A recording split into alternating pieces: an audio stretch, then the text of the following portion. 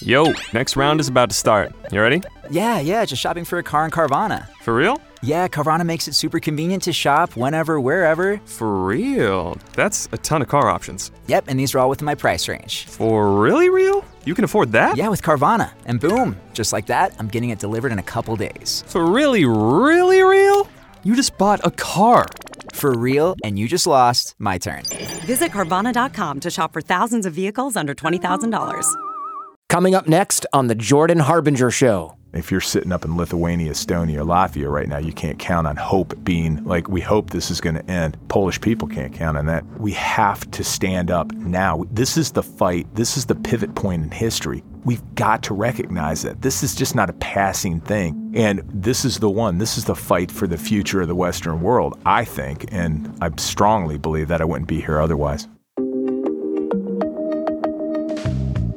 Welcome to the show. I'm Jordan Harbinger. On The Jordan Harbinger Show, we decode the stories, secrets, and skills of the world's most fascinating people. We have in-depth conversations with scientists, entrepreneurs, spies, and psychologists, even the occasional billionaire investor, organized crime figure, or astronaut. Each episode turns our guests' wisdom into practical advice that you can use to build a deeper understanding of how the world works and become a better thinker. If you're new to the show or you want to tell your friends about it, I highly suggest our episode starter packs. These are collections of our favorite episodes organized by popular topic that'll help new listeners get a taste of everything we do here on the show. Topics like persuasion and influence, disinformation and cyber warfare, abnormal psychology, crime and cults, and more. Just visit jordanharbinger.com/start or search for us in your Spotify app to get started. Today, two guests in an unusual departure from the norm. I've got both Brandon Wheeler of the Freedom Research Foundation and former United States Secretary of Defense, Christopher Miller. The guys are live from Poland, having just come from meeting President Zelensky's cabinet over in Ukraine. We'll get an update on the conflict, not from talking head news pundits, but from former military and special forces operators on the ground with information fresh from Ukrainian and Polish top brass. We'll also make some predictions about Russia's plans and strategies moving forward, both inside Ukraine and Putin's ambitions outside Ukraine. Also, why isn't there a no-fly zone? Are sanctions working? What else can the West do to contain Putin's Russia? This and more in this episode of The Jordan Harbinger Show. Let's get started. Thank you guys so much for joining me today. I know you guys are very tired, having just driven back over the border from Ukraine. And I'm curious what the drive to and from Kyiv is like. Is there a lot of obvious battle damage surrounding the city? Jordan, it was amazing. So I get here, Brandon, the executive director of Freedom Research Foundation. We were at the airport together. We get in at about 10 p.m. He goes, 1 a.m. This is like, I'm not going to do public math. Do not do public math, particularly on the Jordan Harbinger Show, because that will be a horribly embarrassing. Time zone conversions are not good if you're trying to do it live, if that's where you're going. I was going to go like, that's 3 hours. I do know it's 3 hours. We get in it was a nice car. It was an Audi. Well done, sir. And off we go. We leave Warsaw, get to the border. We got to the border, about 7 in the morning. Yeah, it was 7 in the morning. Border between Poland and Ukraine. A few refugees coming across, not too many at that hour because there's a curfew in Ukraine, war going on, so They locked the place down. And we go to Lviv. Lviv's, an hour and a half from the border. Lviv, you see Anderson Cooper and all there doing their live feeds from there. Let me tell you what, that's like being in West Palm Beach. There's no war there, although cruise missiles went in a while ago, but when the Russians were defeated in the Kyiv offensive, not a lot going on there. People out in the streets and whatnot. We got there really early, and we had a incredible meeting with the border guards, one of the leaders of the Ukrainian border guards. It was kind of heartbreaking. He's exhausted, and he can just see like, okay, some more Americans, great, wanting something. And we just like, hey, we're here to help, man. We're a nonprofit. We're not here to try to sell you anything. And he kind of came alive, but man, they took it bad because when the Russians came down, who's first line of defense? Border guards. Mm-hmm. They slowed him down. Then we got up to Kyiv, so we got lost. You got lost? Actually got lost on the drive? Yeah, we got lost. We end up north of Kyiv where the main battle area was. We're on the battlefield. We're driving around the battlefield. Of course, the battle's over a couple days, right? And I'm just like, story of my life, right? GPS, maps. Yeah. I just wanted a map. Everybody's using their phones, and we got lost. So I had been in Iraq in 2003, and the invasion looked a lot like that. Everything shot up, blown up, gas stations just destroyed. You could see where Ukrainians had established battle positions and fought out of them. You could see like the machine gun fire just ripped apart these buildings and tank rounds. Wow. It's like riding on the inner city. I grew up in Michigan, so I-75 is like right through the center of the country, right? Yeah, I saw you're a Michigan guy. I'm an Iowa guy. I was raised in Iowa City. I hope you don't take it against me. It's okay. My second favorite Big Ten school is the University of Michigan. Just saying. So the thing is, when you're fighting, it's funny. You fight for the road system. So essentially the interstate road system is what we're driving on. And they're armored vehicles that have been destroyed. You're just driving along. And what happens, the Jersey barriers and the metal railings that we see on our interstates. Yeah, guardrails or whatever. Yeah, guardrails. So it reminded me of Iraq because when you're fighting and you're in an armored vehicle, those things can like run over cars and not even know it. So the guardrails they've run back and forth. So it's a wreck. There's burned out material there. There were no bodies left. All the bodies have been cleaned up. But you could just see like this was a heck of a fight. And we ended up driving all through these back neighborhoods, and you could just get a feel for like how violent this struggle was. Man. And why don't you pick up on our ride back, if that's all right? Yeah. Maybe we have a little PTSD or something from our trip, and I'm probably talking too much. Man. No, it's good. It's good because I wanted to paint a picture of this because right now when we see on the news, like you said, if I'm watching, I don't know, Jake Tapper or something, he's on a balcony from his hotel suite somewhere in Lviv. He's not looking, most of the time anyway, I want to give the guy a little credit.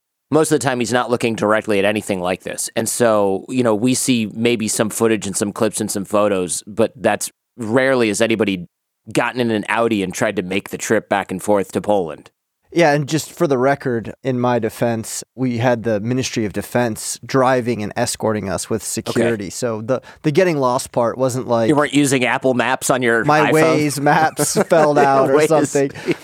Yeah, I remember, exactly as Chris said, we're in one of these neighborhoods, and I'm like, man, I got to hop out and take care of business. And he's like, hey, there's mines everywhere, so just be really careful. And I was like, when you're in Afghanistan, you always do your the 3 and 6 checks, you get outside of the vehicle, but I hadn't done that in a minute. So anyway, we get back in, we finally figure out which direction, we need to go in. And then there's just a huge traffic jam because people are trying to get back in the city and they're only using back roads. We get told that Zelensky's coming out. And I don't know that that's true, but we also know that Boris Johnson was on the ground. So somebody important was getting, traffic stopped, and we're now stuck in this thing. And so we have the top 5 generals and civilians running the war sitting around waiting for us to show up. And we're like, oh gosh, we just feel like, who are we to keep these guys from their war?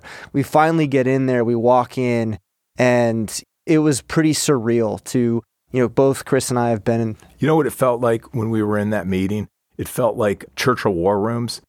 It felt that significant, and they were so tired because they've been fighting, and we're in there, and here we are, they're thinking, here comes, right? Yeah, and here comes some war tourists. We weren't chipper by that point. I was exhausted. I was just smoked. But did you get that feeling? Like it felt like the Churchill war rooms. Like it really was significant. It was dark, and we're in there, and they're fighting this war. It was really powerful. It was, and I think the one thing that I feel like gave them was that sense of hope. There are people out there, and we made it very clear, we're not there representing the U.S. government. We're a nonprofit. We're there to understand, learn, and then go back and educate people in the private and public sector and try to get them the support they need from the people who can give it to them. Yeah, this is interesting. I've seen a couple interviews with, say, Zelensky or other members of his cabinet, and it does look like they are in quite literally some kind of underground, or at least windowless bunker with the screens are up and there's papers everywhere and pitchers full of, 4-day-old coffee probably that they're still sipping on. And they do look, and I mean, nothing negative by this. They just look like they've been run ragged because they've been run ragged. And it's pretty admirable to see them holding up at all. I don't know if I'd be able to string a sentence together at this, what are we on, day 40-something of the conflict, or day 50-something? Well, Jordan, you just nailed it. And I did way too much combat time in my day. My first career was in the military, right? And I remember 2003, we're getting ready to invade, and Saddam Hussein keeps firing rockets. We're in Kuwait. keeps firing rockets at us. And every time a rocket comes in, this alarm goes off and you have to go to your bunker. And I just remember being so exhausted, and I looked in their eyes and I was like, oh my gosh, they look just like I did. And then here's yin and yang, like, hi, we're here to help you. And it was really humbling, man. It was just like they had been at it and they had that 1,000-yard stare. And of course, they have to take the meeting because every meeting might result in a success or an accomplishment. And all they were like, hey, what do you guys want? Like, yeah. And I've been in that situation, and I was so empathetic, and I'm like, oh, I'm that guy that I used to make fun of. Like, who's this moron showing up? The fact that they were willing to meet with us, and hey, man, they were really honest. And they said, we can do this fight. We have the people. We have the will. We just need the equipment. We need the weapons. We don't need your people. We just need support, and don't forget us. And, you're just, as an American, it's, you don't really have to worry about a rocket coming in and blowing up your school or your hospital. Right. Thank goodness, honestly. Right. Then to be there. And of course, what else struck me? Their families. We'd ask, like, how's your family? And they'd be like, haven't talked to them in 3 weeks. They're in Odessa. And we're like, oh, man. Oh, that's horrible. It was really powerful. That's horrible. I thought you were going to say, haven't talked to them in 3 weeks. They're in a suburb of Berlin living a somewhat normal life. No, they're stuck in Odessa waiting for a Russian onslaught. That would keep anybody from maybe fully focusing on, or keep you ultra focused on the task at hand, I suppose, because every decision you make now has a massive potential consequence. A lot of people online and elsewhere, including on roadsides when I see protests now for Ukraine issues, a lot of people are saying, why don't we have a no-fly zone over Ukraine? Or why won't we supply Ukraine with advanced weaponry like fighter jets? Can we disabuse people of the notion that this is an easy thing to accomplish, or that it would even be a wise thing to accomplish? I don't know what your opinion is, but I assume that, whenever I listen to analysts, it's pretty clear that we can't or should not do this. Well, when I was in the Marine Corps, I was part of the unit that implemented the no-fly zone over Libya. We've been asked this question a number of times. I think what's really hard to understand is that you need so much international support in order to be able to actually execute a no-fly zone. You basically need a decision from the UN, and then the NATO needs to be able to implement that. And when you look at it from a practical standpoint, being to do that when you're faced against Russia is just very unrealistic. Yeah, it would escalate very quickly because a no-fly zone is only as good as it being enforced. I think that instead of thinking about having the West implement a no-fly zone, it's more about how can we support the Ukrainians to control their airspace, which essentially gives you the same result without the second and third order effects of creating essentially World War III. And this is exactly what Chris said, and what we've been continuing to say is that we need to give them the equipment needed in order to defend themselves. And that's what America and Western civilization say they stand for. Individual freedom, self-determination, the things that make our country the way it is, which we benefit from in an incredible way, that's all they want. And they have a right to that. So I think this narrative that, we're not going to give them the equipment because it's going to anger Russia, well, that's just nonsense. I mean, it's like you're just letting a bully know how far they can beat you up because you're not willing to stand up to them. So that's exactly what it seems like. That leads to my next question, which is how do these decisions get made, right? Because if we send Soviet-era anti-air weaponry to Ukraine from Slovakia, which is something I saw in the news the other day, that supposedly is not a provocation. But if we send Soviet-era fighter jets to Ukraine via Poland, then that is a provocation. And it's kind of like, is somebody just waking up on the left side or the right side of the bed and saying, well, I don't like that one, but this one seems fine because reasons. If we send handheld weaponry to Ukraine, fine. But if we send more robust or more advanced systems, then that's somehow not fine. Where's the line? Who's deciding on the line and based on what factors? Because like you said, Brandon, if we just say, hey, we'll send you this system, but not this one. We'll send you these types of armored vehicles, but not these. Then aren't we just telling Putin exactly what we're willing to deal with? And he's just going to walk right up to that line and keep pushing it forward? That seems like his playbook.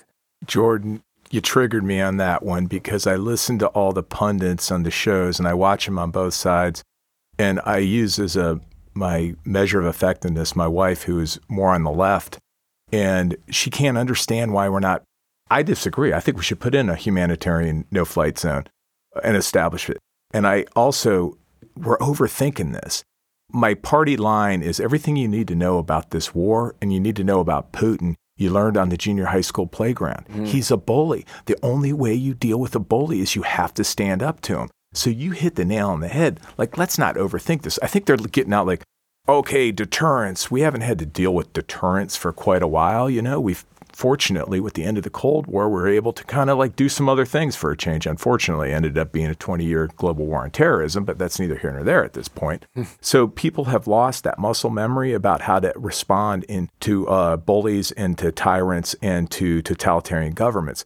You can just see him like, oh, deterrence. Yeah, give me that Herbert Kahn book. Didn't he write about deterrence in the 1950s? And they dust it off, We're in a different era, So they're using this deterrence logic of the old days, which you had to think about that when we had 20,000 nuclear weapons on both sides.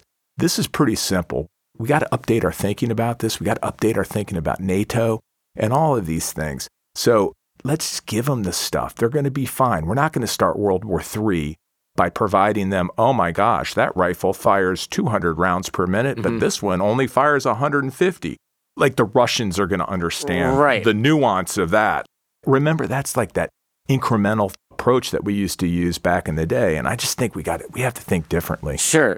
Look, I understand not wanting to say, okay, we've now got an entire U.S., I don't really know how we divide these things, but like fighter wing division flying over Ukraine that's going to shoot down any Russian pilots. And now we've got U.S. anti-air gear on the ground manned by U.S. soldiers. That's an escalation, right? That's a dramatic escalation. But if we just send working stuff to Ukrainians and let them shoot down planes that are bombing maternity hospitals or even their fighting positions for that matter, that doesn't exactly seem beyond the pale for what essentially looks like almost the beginning of a proxy war, unfortunately, in Ukrainian soil. That was my thing with, you hear the talking heads on TV, Stavridis and all these people and Jack Keane and McCaffrey and all these people, and you listen to them and they speak in stentorian tones with great authority, and that's why we came out here. We're like, I'm not going to say a single word about any of this until I go out and see it with my own eyes, smell it, and then taste it, and then listen, not talk, listen to people. And here was a takeaway. They don't want American boots in the ground. They don't want NATO boots in the ground. Heck, they don't even really want NATO planes or American planes overhead. They probably didn't even want you guys there. No, I guarantee you they did not want us there. I guarantee they didn't. But if we are going to help inform American decision makers, and more importantly, the American public, as opposed to the talking heads that you like, okay, what segment are we on? We came out here to see that, and they don't want that. They just want, give us the tools. We'll fight this war. Right. We just need the tools. So it's like, yeah, give them what they need. We're not going to start World War III by giving them a Patriot missile system. Sure. It takes a while to train them up, but that's not the point. They're smart people. They'll figure it out. I was listening to something the other day on, I guess there were anti-ship missiles, and there were people debating, well, if we send these short-range ones that can destroy small landing craft, and we don't send these larger ones that can reach Russian ships out at sea, then that's a fair balance. I just wonder, well, if these boats are there to shell Odessa, why should Ukraine not be able to fire back? I mean, we really are sort of saying, hey, fight this fight against a larger enemy, but you really have to tie one hand behind your back, because if you win that way, then everybody will think it's fair, which is ridiculous. Brandon, you told me that Russia doesn't share our values. You said something along those lines on a call a few weeks ago. What do you mean by that? Yeah, Jordan, thanks for asking the question. It's really the whole reason why we've been, meandering through foreign policy for the last 20 years, doing contradictory things. It's because in order to have an effective foreign policy, you need to decide who you're going to support. And the question is, why are you going to support them? And the only thing that's enduring, quite honestly, is what is it that they think? Mm-hmm. What are the ideas that they have? Because those aren't going to change. You can give people money, power. You can say, oh, my enemy's enemy is my friend. But all that stuff is fleeting. It'll change. And we can use so many historical examples to prove that. But when you talk about the Russian people or you talk about the culture, I want to be very careful. I think there are a lot of Russians who do believe in what the West stands for in America. And I saw that firsthand when I was in Russia, much younger. But I think collectively, and certainly the government, certainly Putin, do not share our values. And he's the one making decisions. He's the one actually making all of this terror occur. And so what that means is if they're willing to execute this kind of aggression against innocent civilians, that stands against everything that America and Western civilization was built upon. The idea that you have individual freedoms and that civilization should be structured in a way so you can be as free as possible without infringing on somebody else's freedom, regardless of your ethnicity or your religion. And those are the things that should drive our foreign policy. We should have a foreign policy based on principle. And until we do that, we're going to continue to get into these situations where we're just doing contradictory things that are ultimately not in our interest. This makes sense, right? Because like you said earlier, the enemy of my enemy is my friend. I mean, there's sort of light notes of Afghanistan, or not so light notes of Afghanistan in there, right? Just because somebody's fighting an enemy that you don't like doesn't necessarily mean that they're deserving of wholehearted, fully backed American support, because sometimes those groups turn around and then say, great, all right, thanks for all the weapons. We pushed out the whatever current enemy you have, the Soviets. Now we're going to go back to the Stone Age and implement insane draconian policies where people are property and we have slavery or whatever. Just to throw an example out of there, right? I think most Americans probably agree that we should not support that.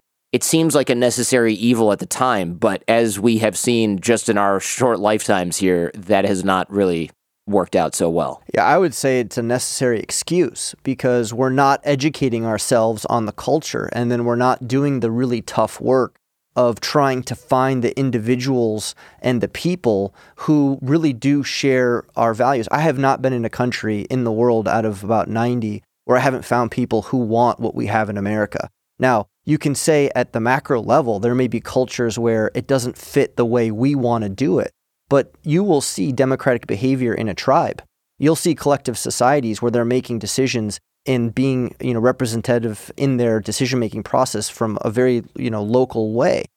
Democracy has to be behavior before it can be a government. And that's a quintessential part of being able to understand the culture. They may not do it like us, but they're still doing it. And we need to understand that and support the positives of that and try to keep them away from the bad things. Yeah, that's interesting that democracy has to be a behavior before it becomes a government. I haven't never heard that before, but that makes complete sense, right? You can't just say, okay, now everybody's going to have a voice, and people say, we've never had that. What does that mean?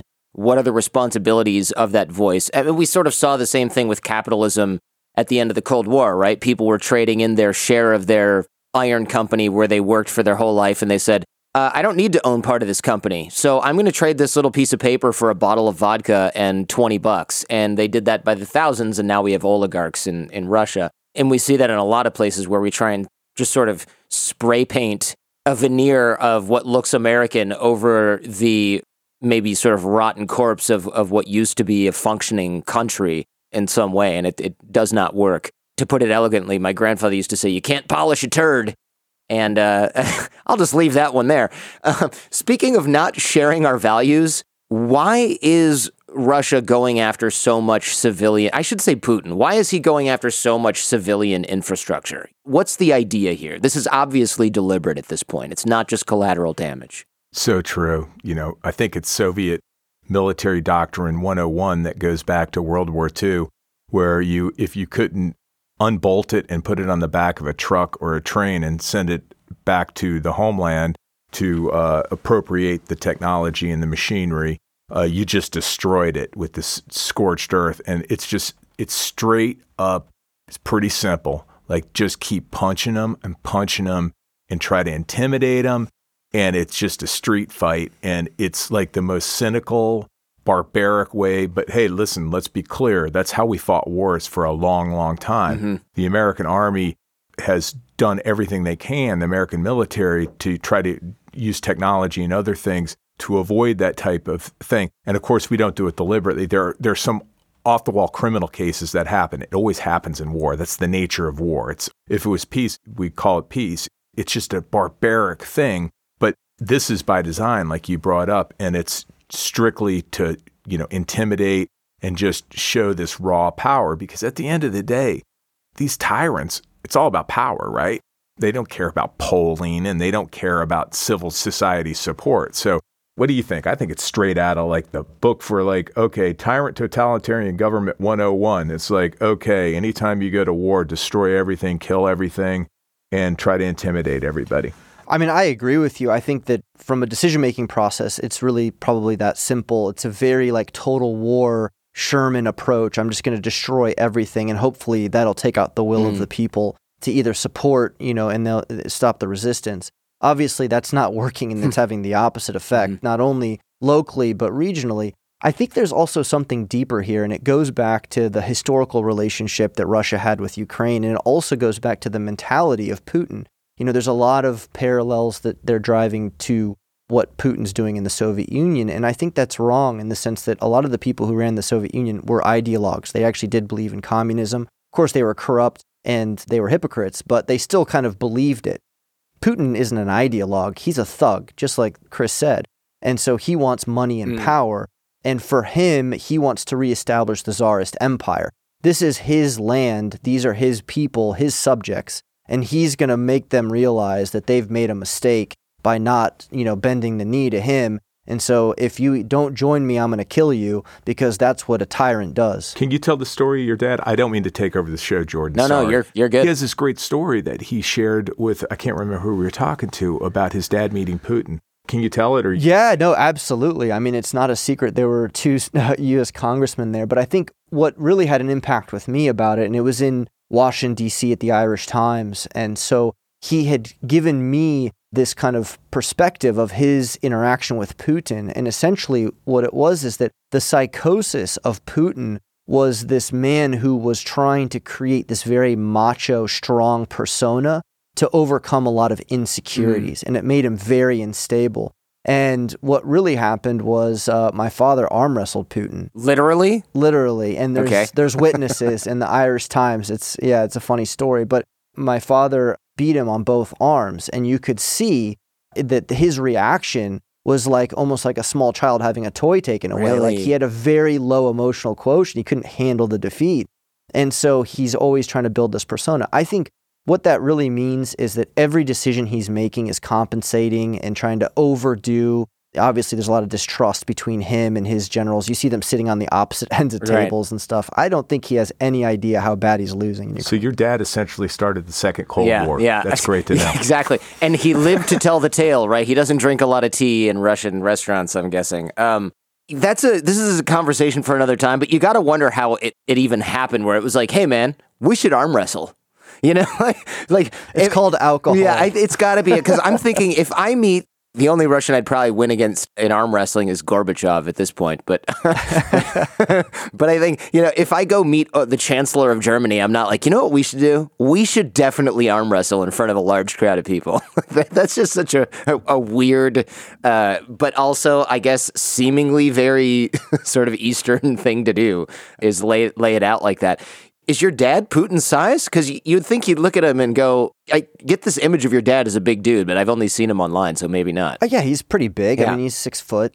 Back then, pretty built. Yeah. So, but also remember, Putin wasn't Putin then. That's true. This was before Putin became anybody, really. He was just a KGB guy. Even more weird. That's just such a bizarre. That has to be like 5 or 6 shots of vodka deep. Jordan, can't you see the book? They had that book about table tennis diplomacy was what opened up the door to China-U.S. relations. Right. I got the book you can write, or your dad can write. The arm wrestling match. It's the inverse of that, where actually it made everything worse. Like maybe if he hadn't lost on both arms, Putin would have been he'd have a Nobel Peace Prize by now. Somehow I doubt it, but it's possible. Yeah, it's unlikely. I don't know. I wouldn't take that one to the bank. When it comes to civilian infrastructure, it sounds like you're saying Putin is not just trying to bait the West into conflict. Because there are some people that say, hey, he's doing this because he wants a Western reaction. And it sounds like what you're saying is, no, he's doing this because that's what horrible people do when they're in a war that they can't necessarily win decisively from a tactical standpoint. They just level the place like they did with Grozny and Chechnya. What kind of reactions do you want from the West? Because escalation, maybe? What good does that do exactly, right? And I hear that again and again, and I'm just kind of trying to walk through it. You never want a mirror image. Well, I do this. But I'm just kind of working through that one. I think he kind of understands our red lines, and we don't have red lines anymore. I want to be perfectly clear. Doesn't seem like it, yeah. I don't have a problem with red lines. The problem is, if you put a red line down, you have to back it up, which is a whole other story for another. Then your listeners are like, no, we don't want to hear all that. So I'm just kind of like, why does he want a reaction from the West? He already has a reaction. Why would he want to have his economy further devastated? And really, isn't all that's left is energy? And why would he go, well, this is a good thing. Yeah. Why don't I just end all my foreign exchange? So I don't get that one. Mm-hmm. But what I find really interesting is we had all this great intelligence on what he was going to do. And now all of a sudden, it doesn't sound like we have a heck of a lot of intelligence. We don't really know what he's going to do. But I don't know whether that's by design, by the administration and the intelligence community, or whether we've lost access or we don't know. And I don't understand why he would want to further provoke the West. Like, this is going to be a good thing, because the next step of this is right now, I think there's kind of a tacit, this is horrifying, but no one's going to take him to the International Criminal Tribunal at The Hague. That's not going to happen. I don't get the sense that there's any consensus or desire to overthrow him through whatever means. But then it all changes if he does something further provocative. And that's kind of where I get with chemical weapons would be stupid. But I'm not making any prediction on that because all the predictions have been pretty off so far. You're listening to The Jordan Harbinger Show with our guests Brandon Wheeler and former Secretary of Defense Chris Miller. We'll be right back. If you're wondering how I managed to book all these folks for the show, and a lot of you do ask me, it's always about the network, my network. I'm teaching you how to build your network for free over at jordanharbinger.com/course. This course is about improving your networking skills and your connection skills and inspiring others to develop a personal and professional relationship with you. It'll make you a better networker, a better connector, and a better thinker. That's jordanharbinger.com/course. And most of the guests on the show subscribe and contribute to that course. So come join us. You'll be in smart company where you belong. Now, back to Brandon Wheeler and former Secretary of Defense Chris Miller. Yeah, there was a lot of predictions in the beginning that didn't really seem to come true. I mean, everybody got this one wrong, like myself included. You know, it was really surprising to see. Everybody said that Ukraine would fall, what was it, within days. It was like less than a week was the estimate here. And here we are, as of this recording, day 50-something, I think. I'm spitballing here, but it's been a while. And by the time this airs, this guaranteed won't be over. I mean, there's sort of no easy wrap to this one. In fact, on that note, what do you see for the next 30 to 60 days of the war? I know predicting things in conflict is nearly impossible, but what do you think the new goals of Putin and the Russian military are? They've appointed this new commander. You know, there's a lot going on right now. There's a lot in flux. You know, when I was there about 3 weeks ago and I came back and briefed Chris, you know, I was really surprised at, despite the lack of equipment, just how well the Ukrainians are really being able to assess the forces, like the difference in the disposition and composition of forces up in Kyiv and the ones down south. And they know exactly what Russia's trying to do. And so I came back and told Chris, I was like, look, the attack on the capital, it's basically a feint, if you will, because they're sending, you know, their least trained conscripts. And to your point about this war continuing, not only is it going to continue, but the Ukrainians are winning tactically. They're taking ground back.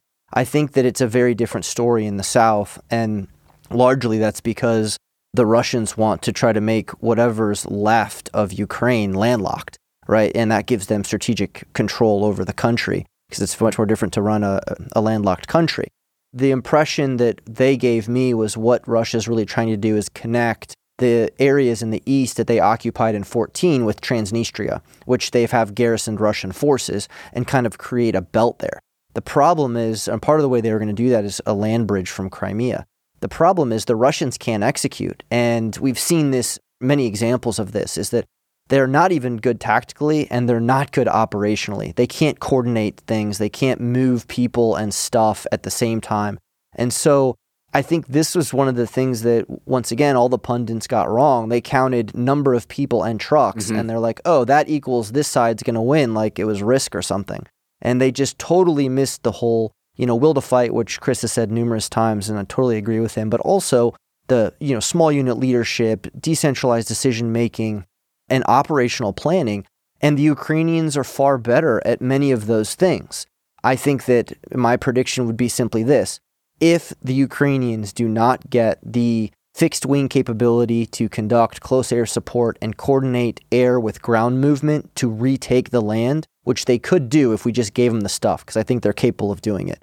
then the war is in about 60 to 90 days. The international community is going to be like, okay, that's enough war, guys. All right, just go to the table, negotiate a peace, and the Russians will get to take whatever they're still standing on, right? And that's what we've seen in a number of other places, in Georgia with South Ossetia, and what happened in eastern Ukraine, and there's many examples. So that would be my prediction, which is why this time is so critical.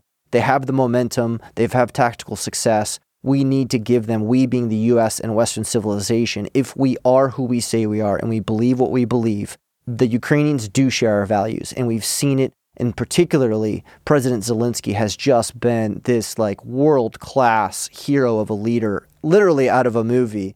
This is the guy we need to say, we need more of this. And I'm going to take a small break in talking, but I think we should talk a little bit about who Zelensky is in the new Ukraine, because Ukraine has a bad rap. Yeah, no, we definitely can do that. I do want to put a bow on that for people who are not familiar with Ukrainian geography.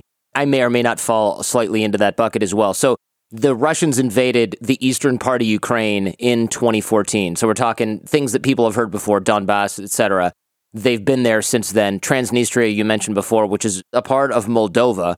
And you're saying that Russia wants to link those two occupied territories and then continue further southwest in Ukraine from Mariupol and to Odessa, where I used to live. And since Odessa is a large port, they would then cut off Ukraine from the Black Sea. And when you don't have access to water as a country, like you said, you can't ship large amounts of things in, you can't ship large amounts of things out. You're dependent upon other countries to get things to and from your country. So it does serious damage to your economy, and of course also saps your ability to fight if you're shipping in raw materials or weapons and shipping out things that make you funds in order to fight a conflict. And what we're worried about here, and again, stop me if I'm wrong, what we're worried about here is if in 2 months Russia has solidified that, we're worried that the international community will say, okay, now let's freeze everything the way it is. Russia now has Odessa, Mariupol, the east. They've connected Transnistria and Moldova with the other occupied territories. Let's just have East Ukraine and West Ukraine, and one belongs to Russia and one belongs to Ukraine, and then we'll just sort of pause from here. And then we just kind of wait until Putin gets restless again and rebuilds capacity and fixes his mistakes and then invades the rest of Ukraine in 10 years, or 5, or 3, right? Yeah, you got it. Yeah, okay, good. That's it. That was it. Okay, so should Ukraine then try to dislodge Russia from Donbass and the eastern parts of the country and push them back to Russia? What do we think about that? Why not? It's their country. Well, I agree with you there. It's like, it's their country. They can do what they want. Sure. I think we could go on all day about, the ethnic Russians in the area, and that won't happen. But capability-wise, in terms of capability, are the Russians really, really strongly dug in the east as opposed to where they were in the rest of Ukraine? I guess, we don't have to debate whether or not they should be in their own country. Like, that's maybe another episode full of philosophical and historical arguments. What I'm asking is, does Ukraine maybe have the ability to do this? Because it looks like they did quite well in other parts of the country. Is Eastern Ukraine different? It's an entirely different conundrum operationally and militarily. Because, as we all know, when you're fighting on the defensive, the enemy is advancing and they're getting weaker, and you're on the defensive and the terrain. And the Ukrainians, I think their campaign so far will go down in history as one of the most masterful military campaigns that we've seen. It's just incredible. But like you point out, you're going into almost a World War I style setting where they have entrenchments and trench lines. Mm-hmm. However, like Brandon said, they have the Ukrainians, if we provided them the right material, and he brought up close air support, to be able to support your advance of your ground forces, I would never ever count the Ukrainians out, but it's a fundamentally different fight, and it's much more complicated and it's much more difficult. You brought up the key point, though. Russians have bloody nose. They have to go back, refit, rearm, consolidate, reorganize, and figure out what they're going to do long term. That gives the Ukrainians time to prepare the capabilities to take back those regions. It's much harder to attack into a defense. I'm not telling you or your viewers or your listeners, I'm sorry, anything they don't know. Yeah. It's an entirely different challenge, but they're up to it. It's going to take some equipment and some training and some kind of thinking, but I wouldn't count them out. You? No, absolutely not. And I agree with Chris. I think, just to give for the viewers who aren't like military background, it's kind of the difference between standing and throwing a football and running and throwing a football, right? It's like doing something while moving is very difficult. Being stationary. So think about shooting, right? Now, you're in the defense. You have the terrain all mapped out. You've got all your guns pointed. There's nowhere for them to go except where you're staring at with your gun pointed. When you're moving on a defensive position, you're moving and fighting into a defended force, right? So one's in the trench and one's charging, and the guy charging has a distinct disadvantage. Yeah, that totally makes sense. That totally makes sense. Exactly. So that's what Chris is talking about. And I think I agree with him, is that if it was that simple, right? If you could just point to an adjacent country anywhere in the world and say, oh, those people are the same ethnic background as me, then, I'm just going to invade. There are 100 examples of countries that would be like, oh, those people over there are my ethnic group, and so I can just invade another sovereign country because they belong to me. That's right. Watch out, Canada. Nobody would accept that, right? So why are people in America using that as a justification of Putin being able to invade Ukraine? Yeah, that certainly goes without saying. I mean, I think, but when I look around San Jose, what sort of ethnic group am I in? Honestly, I'm in China right now, if that's the rubric we're going by, or Taiwan at the very least. So what's the deal here? And in fact, I'm outnumbered even in my own house by Asians. And that's the way we like it here in the United States. But, I suppose maybe in Europe, the historical memory is longer. I mean, that's the excuse that people are using. I'm certainly not going to justify that rationale to invade Ukraine. I mean, it's ridiculous by any metric. It is a bit ominous that Putin has selected this new General Dvornikov, a.k.a., and this is always ominous times 100, the butcher of Syria, because his brutality against civilians and unarmed combatants was just sort of without equal. That's really not a great vote of confidence that there's going to be less damage to civilians and non-combatants here, right? Does this mean we're going to see even more brutal tactics used in Ukraine, especially against civilians and non-combatants, or am I reading into this a little too much? I think what we saw, and we described motivation and doctrine, and it's going to only get worse because leadership actually matters. And the signal that's being sent to the poor conscript on the ground that's in fighting in the Ukraine, the Russian conscript, is now, okay, there are no boundaries. Mm-hmm. So it's like beyond troubling. The concern is that they'll use chemical weapons. And the thought of that happening again in Europe is beyond disturbing. Mm-hmm. And gosh darn, yeah, I think it's a really, really bad sign that they put. Did you know him? Did you run into that guy in Syria? Not run into him for a meeting. I got that. But when you were in Syria, did you know of this? I never got the chance to arm wrestle him. I wanted one. No, I'm just kidding. So Jordan, my first time in Syria was 2006, right. And then the longest time I've been there is 18 months. And I think I had a little bit of insight into how incompetent the Russian military was, and I'll tell you this small story. So in the very beginning of, let's say, Train, Man, and Equip U.S. in Syria, Russia was trying to basically do the same thing the U.S. was doing with the same people after the first program didn't work out. So there would be like a Kurdish camp where Russians were training them and a Kurdish camp where Americans were training them. Kind of a weird, competition. Yeah. And so I remember the Kurdish leadership, military leadership told me, hey, the Russians are going to provide air support for us. And I was like, okay, let me explain to you what a Russian bomb does when it gets dropped from an aircraft. It goes wherever it goes. It could be like half a mile off target. And then, we've got precision bombs, right? So they didn't believe me until they started calling in Russian, air support, and they realized that they couldn't drop a bomb where they wanted to drop it. And so they stopped asking them to help. So that just gave me some insight into, yes, he's going to be terrible. He's going to be brutal. And Chris said it, the chemical weapons were used under his authority in Syria. So that's a big concern.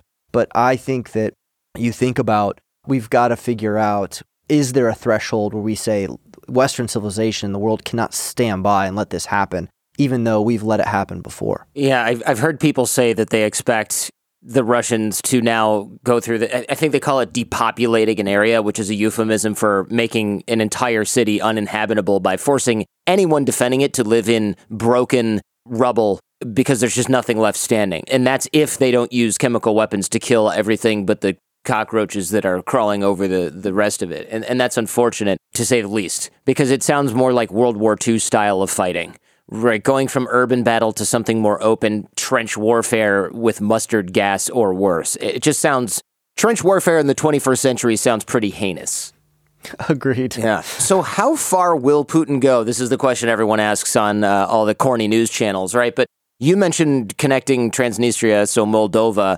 Do we think that Putin would then go for the rest of Moldova? Do we think he's going to try and consolidate more in Georgia? Do we think that the Baltic states and other NATO countries are also on the chopping block? We're in Warsaw, Poland right now. We went to a university and did a panel discussion with how many, 50 graduate students? Yeah. Maybe more than that.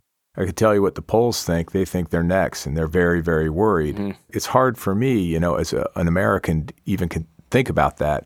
But that is absolutely the concern, is Poland is next, the Baltics next. And hey, they're a heck of a lot closer to Putin than we are. And let's be honest, they understand him a lot better than we do. It's fun for us to, psychoanalyze Vladimir Putin, but they have a whole different relationship and a whole different understanding.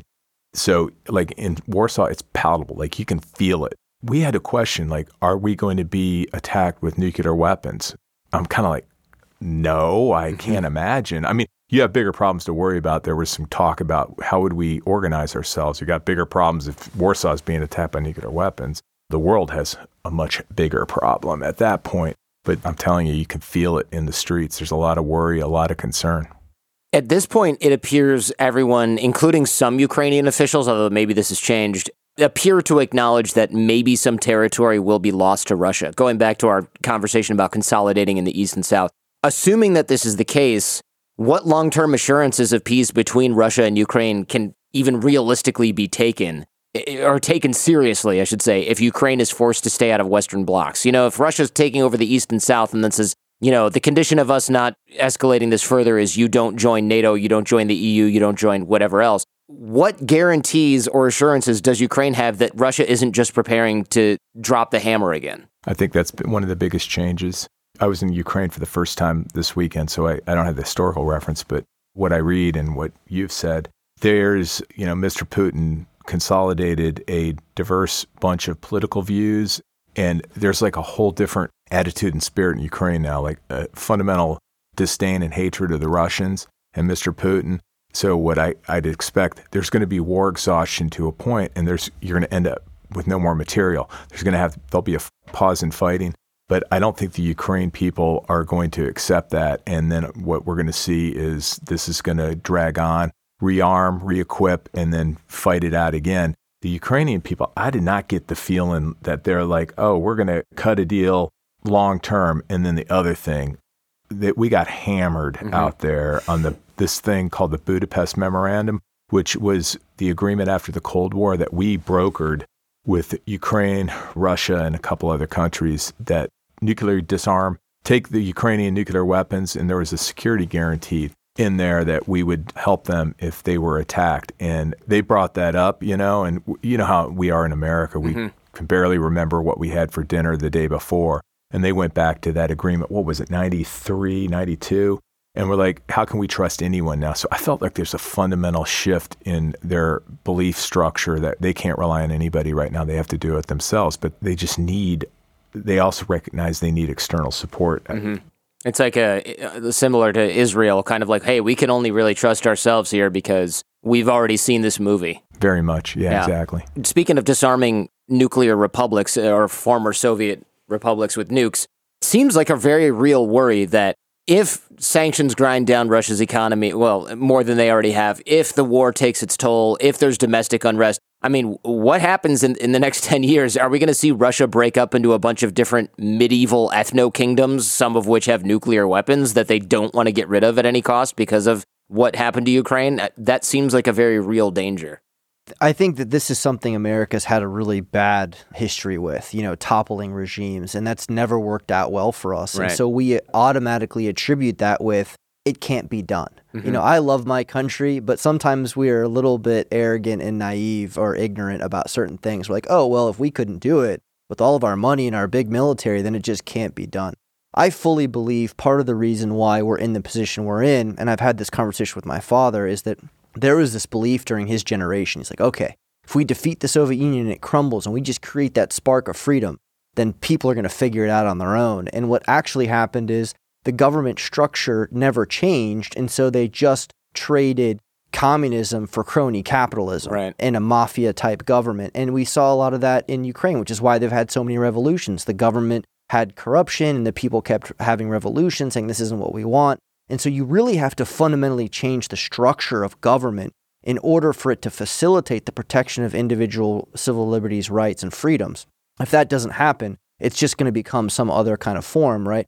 And so I think that we're going to continue to face this problem unless Russia is broken up into 3 parts. And I think that if we're smart and we take all of our experience from Iraq and Afghanistan and all the other countries we've been involved in, we need to learn as much as we can about Russia. Who are the people and the leaders in there that share our values? And we need to start supporting them just like Freedom Research did in the 1980s when they helped Polish Solidarity in Poland and Fidesz in Hungary and the Ruk movement in Ukraine, which I got to all visit when I was here in 1991.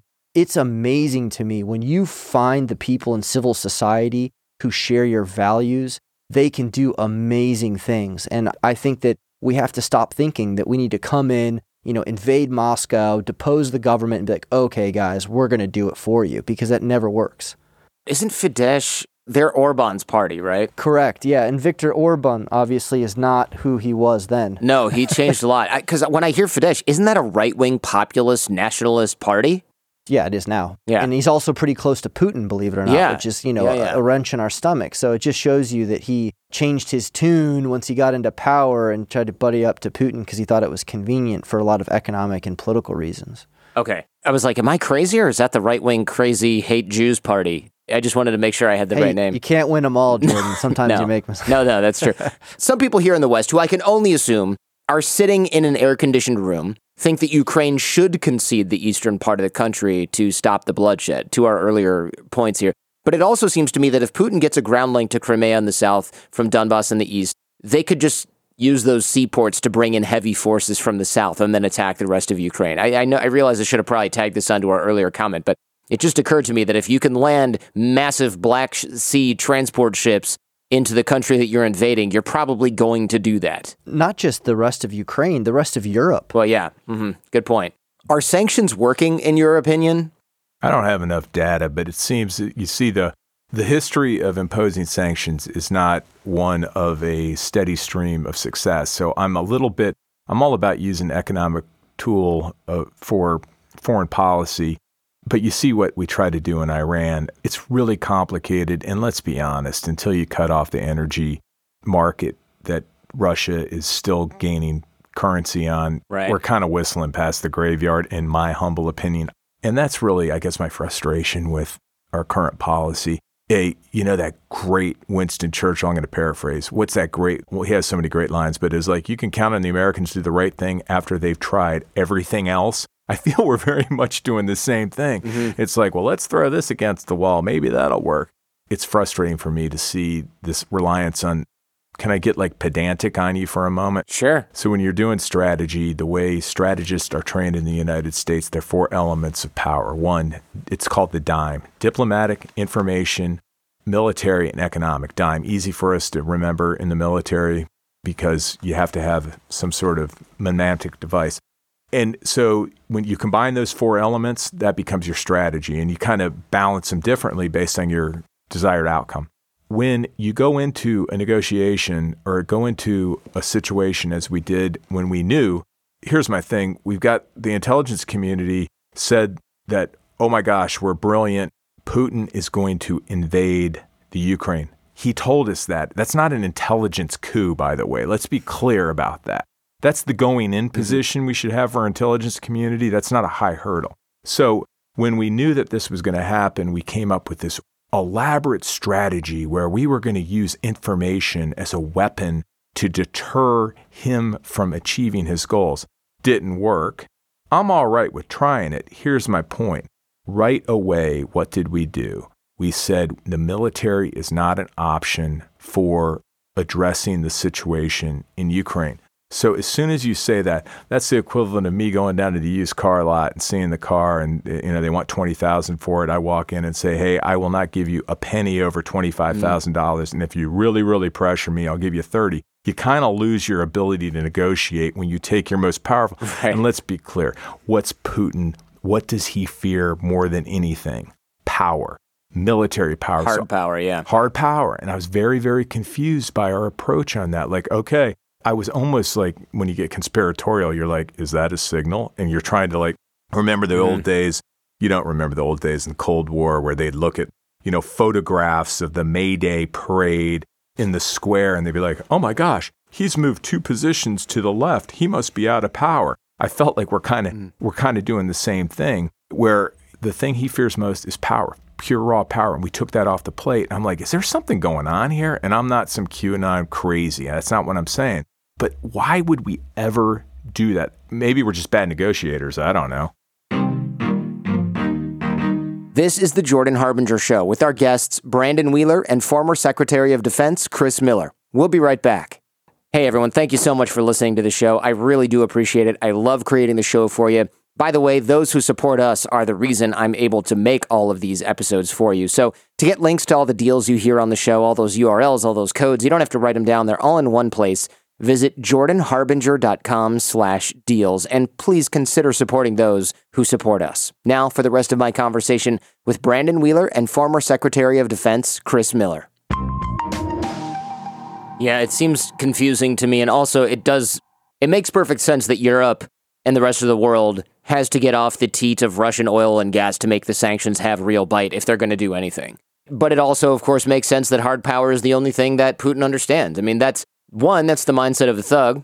And 2, historically, that's also pretty much always been the case with that part of the world. Unless, you guys know much more about this history than I do, but it seems like very rarely has sort of soft power and cultural influence really done the trick. I think maybe people are getting the idea that Saved by the Bell and Star Wars made the Berlin Wall fall down, and maybe they played a part in that along with Pink Floyd, but it wasn't exactly the first or final hammer blow. This sounds cliche, but let's use some sports analogies. It's always good.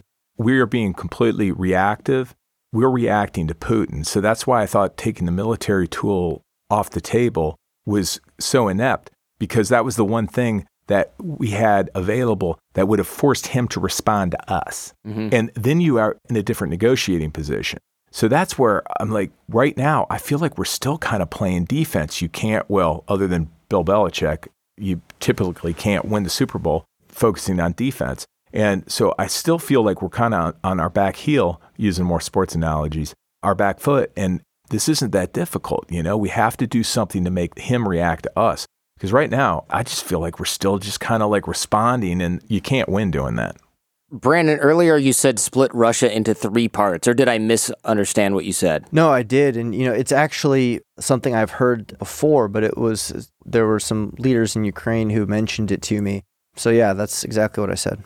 What parts would those be? I mean, the geography is, I think, probably a little hard to describe, but you could essentially look at like 3 oblong kind of areas across Russia, and those would be aligned with like major cities that are historically relevant. Okay.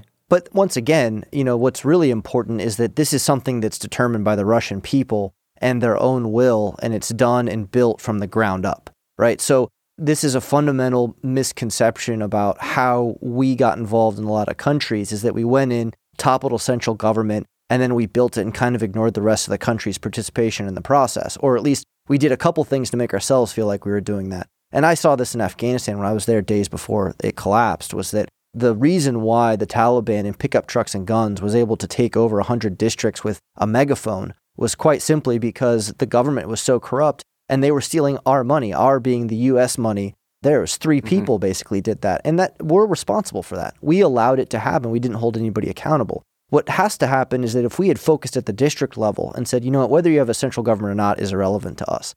But whether you guys have, schools and peace and stability and individual freedoms within your districts, that's great. And think about it. We were colonies before states and states before a federal government. States' rights are supposed to be the most important after individual rights in America, which is why you have the Bill of Rights. We've totally lost a sense of what really makes America America. And so we export all of the bad things, the bureaucracy, the big government, the waste of money, the corruption. And don't fool ourselves for a second. America's corrupt. The only difference is we make it a law and say it's legal. You're still getting undue influence using money. So I think that, forget the three parts. I've heard that said by a number of people. You're referring to lobbying and things like that, right? Just to be clear. Yeah, lobbying and, whatever. I mean, there's special all different interests, kinds of, it takes $100 million to run for president now. And you've got these PACs and super PACs. Like, we're not talking about who's the best person for the job. It's who can raise the most money, right? So I think we've lost the ball on that a lot. But my point to you is forget the three parts and think about how would we support those in Russia to share our values to build governance from the ground up. How long do we think this conflict goes? How quickly could it end with a withdrawal and including a rebuild of Ukraine on the one end of the timeline? And how long do we see this going if we're talking about long-term insurgency, dare I say it, like Afghanistan? In the East, we expect the Russians to strong point and be very hard to dig out of there. Is that what we're talking about? Yeah, because they're already sort of pushed out of the most or much of the rest of the country, except in the East and the South, right? Right, yeah. So, okay. I don't know. I could speculate.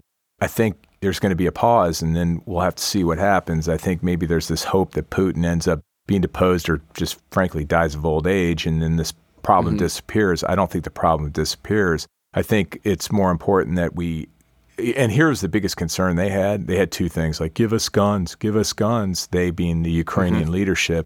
And the other thing was, don't forget, and I think Putin is being very cynical, and maybe he's not being cynical, maybe he has a great appreciation of Western attention span right now, where everybody's on TikTok and Facebook and, worried about, did Will Smith, why did he hit him with Chris Rock with an open hand as opposed to a fist? And we have these existential debates about the meaning of all that.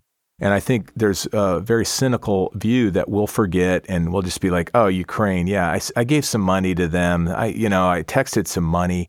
And then this thing just becomes this long, drawn-out war that no one ever really pays attention to. Oh, yeah, I remember the Ukraine. Is that still going on? Hey, let's be honest, that happened with the United States and Afghanistan. Sure. Heck, towards the end of that thing, people were like, what? We're still in Afghanistan? I'm like, yes. Mm-hmm. And so I think there's probably a degree of that might even be built into his strategic approach. Now, he has had to modify his strategic approach because he didn't achieve rapid victory. But that's kind of my 2 cents worth. I think there's really two parts, and this is really interesting because I hear this a lot. We always think of war in a binary term. We're either at war or we're not, right? And it's a grayscale. So I think that if you really look at what's going on in the world, there is a new world order, and I'm not the first person to say this. Bernard Henry Levy says it in his book. Many people are saying it who really understand what's going on. You've got, Russia, you've got China, you've got Iran, you've got what I call the Islamic fascists, which have Sunni and Shia variants. And just to be clear, nothing against Islam at all, but people who use a religion as a way to take away individual freedoms and then justify violence in the process, that is fascism. And remember, the first fascists were Catholics, so it has nothing to do with the religion. But the point is that when you ask how long can this go on, and Chris said it earlier, I mean, the resolve of the Ukrainian people is just unbelievable. So, what war really is two opposing wills. And we have all of these countries imposing their will on America every day all over the world. And we see it continuously, whether it's crony capitalists, purchasing ports or airports through the Chinese or, the Wagner Group using private military contractors in Africa. We could go on and on and on of what we're seeing happening. The only difference is we're not responding. We're not doing anything really of substance to impose our will on them. I don't see that from the Ukrainian people. I think what they'll do is this war will continue until they get their country back. And it could go on forever. Burma has been the longest continuous war of over 80 years now, and they're still fighting. So I see the Ukrainian people the same way. How the fight occurs and the variation depends on material and all that other stuff, but I don't see them ever quitting, and it'll go into some kind of insurgency or something. And Jordan, the American taxpayers spend an enormous amount of money to send me to great schools and learn about history and strategy, and I learned from geniuses, and I originally thought that, international relations, and there's very nuanced, and there were different approaches, and there are different approaches, but this one's simple with Putin. Here's what I've learned, and having spent way too much time waging our nation's wars and seeing how it actually works in the ground as opposed to the salons in Georgetown or in seminar rooms that I've attended is, you're going to pay now or you're going to pay later. And I think that's the fundamental question that we have to answer as the United States and as the West. Sure, we can do a drip, drip, drip approach to this and just hope. Hope is not a course of action. Great quote. and hope that, this all kind of resolves, the Ukrainians do good enough and everybody kind of moves on and we go back to business as normal. That's not going to happen. And this is literally the fight for the future of the Western world. And you could say maybe it's just personality dependent. It's based on a charismatic leader like Putin. And we'll find that out, but we can't count on that right now. And Polish people can't count on that. If you're sitting up in Lithuania, Estonia, or Latvia right now, you can't count on hope being like, we hope this is going to end. So in summary, I'm just like, we have to stand up now. This is the fight. This is the pivot point in history. We've got to recognize that this is just not a passing thing, and this is the one. This is the fight for the future of the Western world, I think. And I strongly believe that I wouldn't be here otherwise. In closing, look, the media cycle spent 20 years focusing on the Middle East, which you are very familiar with, and then 2 years focusing on COVID. Now we're on Ukraine. Whatever happened to the Middle East? Is whatever happening over there just no longer a threat to us? We pulled out under great alarm and duress, and now you hear nothing like it almost never happened. And one of our longest wars just ended because the U.S. just pulled everyone out, and that's it. So what's going on there, and when is it going to bite us in the butt? That's my question. That's my final drop here, because it seems like we're just ignoring this big thing that used to be a massive deal, and now it's a radio silence. It's really bizarre, Jordan, because everybody talks about the world now as this interconnected place. We get information faster. You can travel anywhere. But when it comes to conflict, we just think in isolated terms. And I'm sure Chris is going to be able to say his piece on this because I've heard him say it really well about being able to do more than one thing at a time. But the point here is we've got to think about conflict from a global standpoint. We've got to be able to build, and particularly in the Middle East, which was your question. Look, Iran has a land bridge all the way from Tehran to the Mediterranean, across Iraq, across Syria, and they also have air bridges. You've got Turkey trying to expand the Ottoman Empire using private military contractors, special forces in Afghanistan, and then, of course, One Belt, One Road from China going all the way across the globe using exploitative economic practices. And so this is happening in real time, and Americans have to realize that it may take a while for us to feel the effects at home, but it's going to happen. You're going to not be able to travel to certain countries. You're not going to be able to do business in certain places. The dollar is going to start to lose its value. You're not going to be safe. And then by that point, you're 3 or 4 years into this, and it's like not too late, but the cost of getting it back is going to be so high. Yeah, that is absolutely one of my major worries about this, is that we're focused on this and a lot of other bad actors are using it as cover.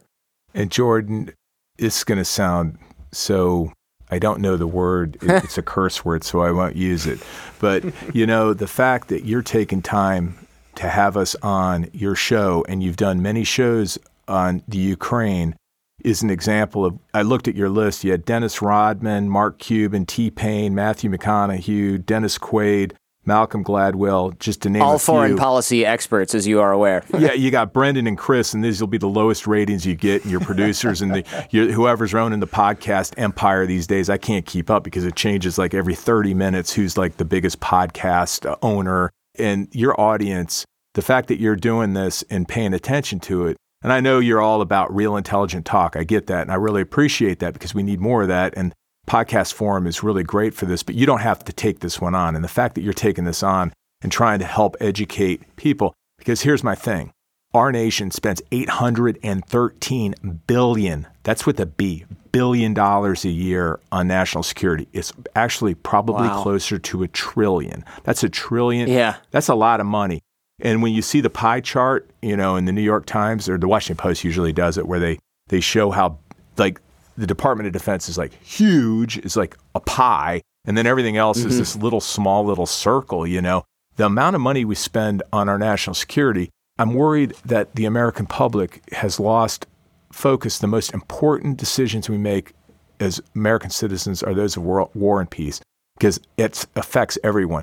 I'll just go off on a tangent real quick. The problem is when only 1% of Americans serve, 7% are veterans, the cost is extremely concentrated, and that worries me. The point on this is having these discussions is really important, and $813 billion a year, we can actually do more than one thing. You talked about the Middle East. There's this idea that the military is overstretched. Well, we need to think about how we do national defense, national security, and that's a discussion for another time. It's one of those things that people just don't pay attention to that much anymore. I got to tell you that my kids are in their 20s. My kids, they could tell you everything about Kim Kardashian and what Britney Spears is doing and whatnot. One of them could tell you how many there Supreme Court justices there are. The other two would be, I don't know, don't care. They really are paying attention to this. I mean, this is really powerful for them. And Zelensky has been incredible. He's a hero to them. And to see that, and they actually, my son called up and like, Dad, what's Article 5 about NATO? I literally dropped my phone. It's like, had a seizure because I'd never heard of that. So there's something going on in this country.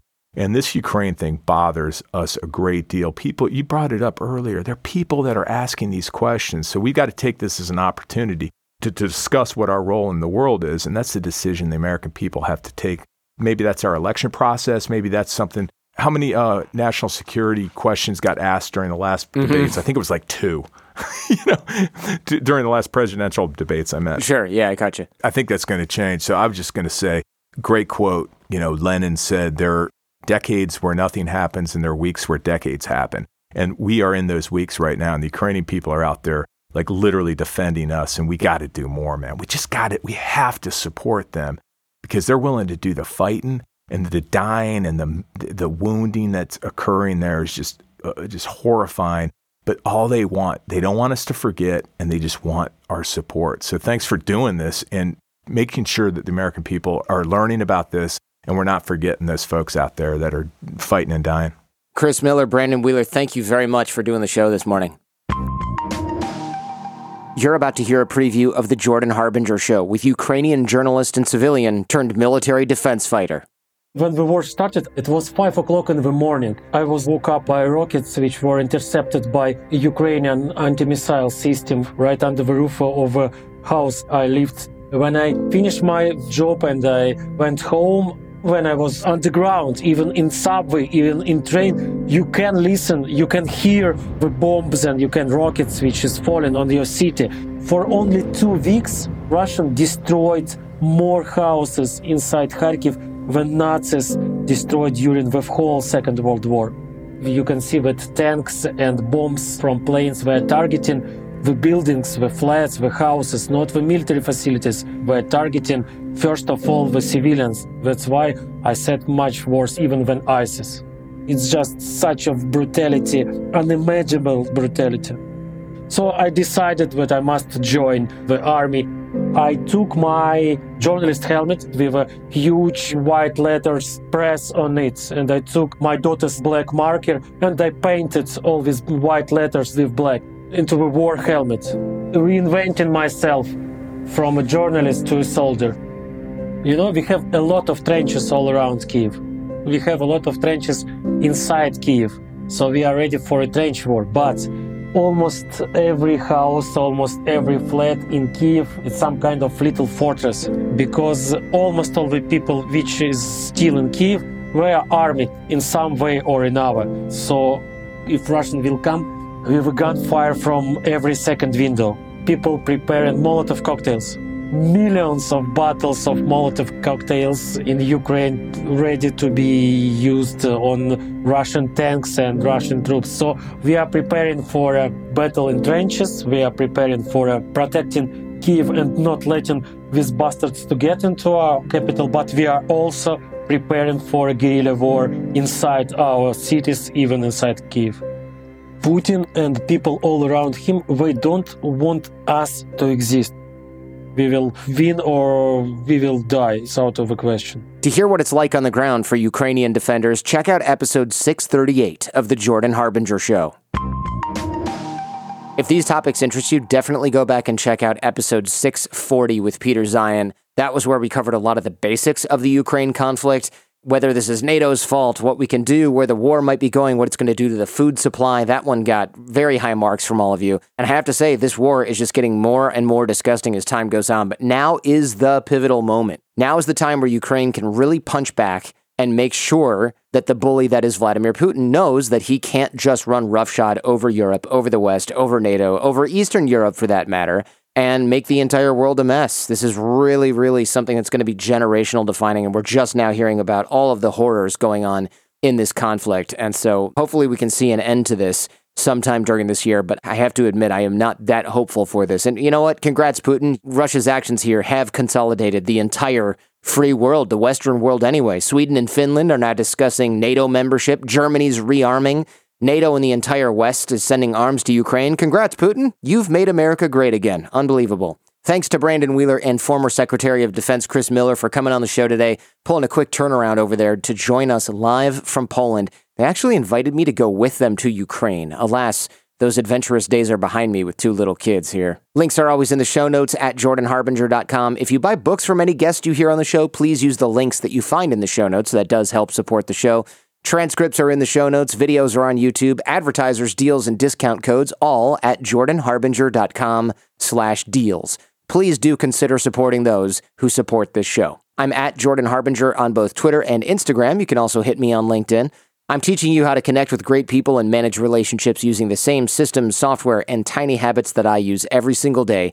That's our 6-minute networking course. The course is free over at jordanharbinger.com/course. Dig that well before you get thirsty. The guests you hear on the show subscribe and contribute to the course. Come join us. You'll be in smart company where you belong. This show is created in association with Podcast One. My team is Jen Harbinger, Jace Sanderson, Robert Fogarty, Millie Ocampo, Ian Baird, Josh Ballard, and Gabriel Mizrahi. Remember, we rise by lifting others. The fee for this show is that you share it with friends when you find something useful or interesting. If you know somebody who's interested in the Ukraine conflict and the possible outcomes thereof, definitely share this episode with them. The greatest compliment you can give us is to share the show with those you care about. In the meantime, do your best to apply what you hear on this show so you can live what you listen, and we'll see you next time.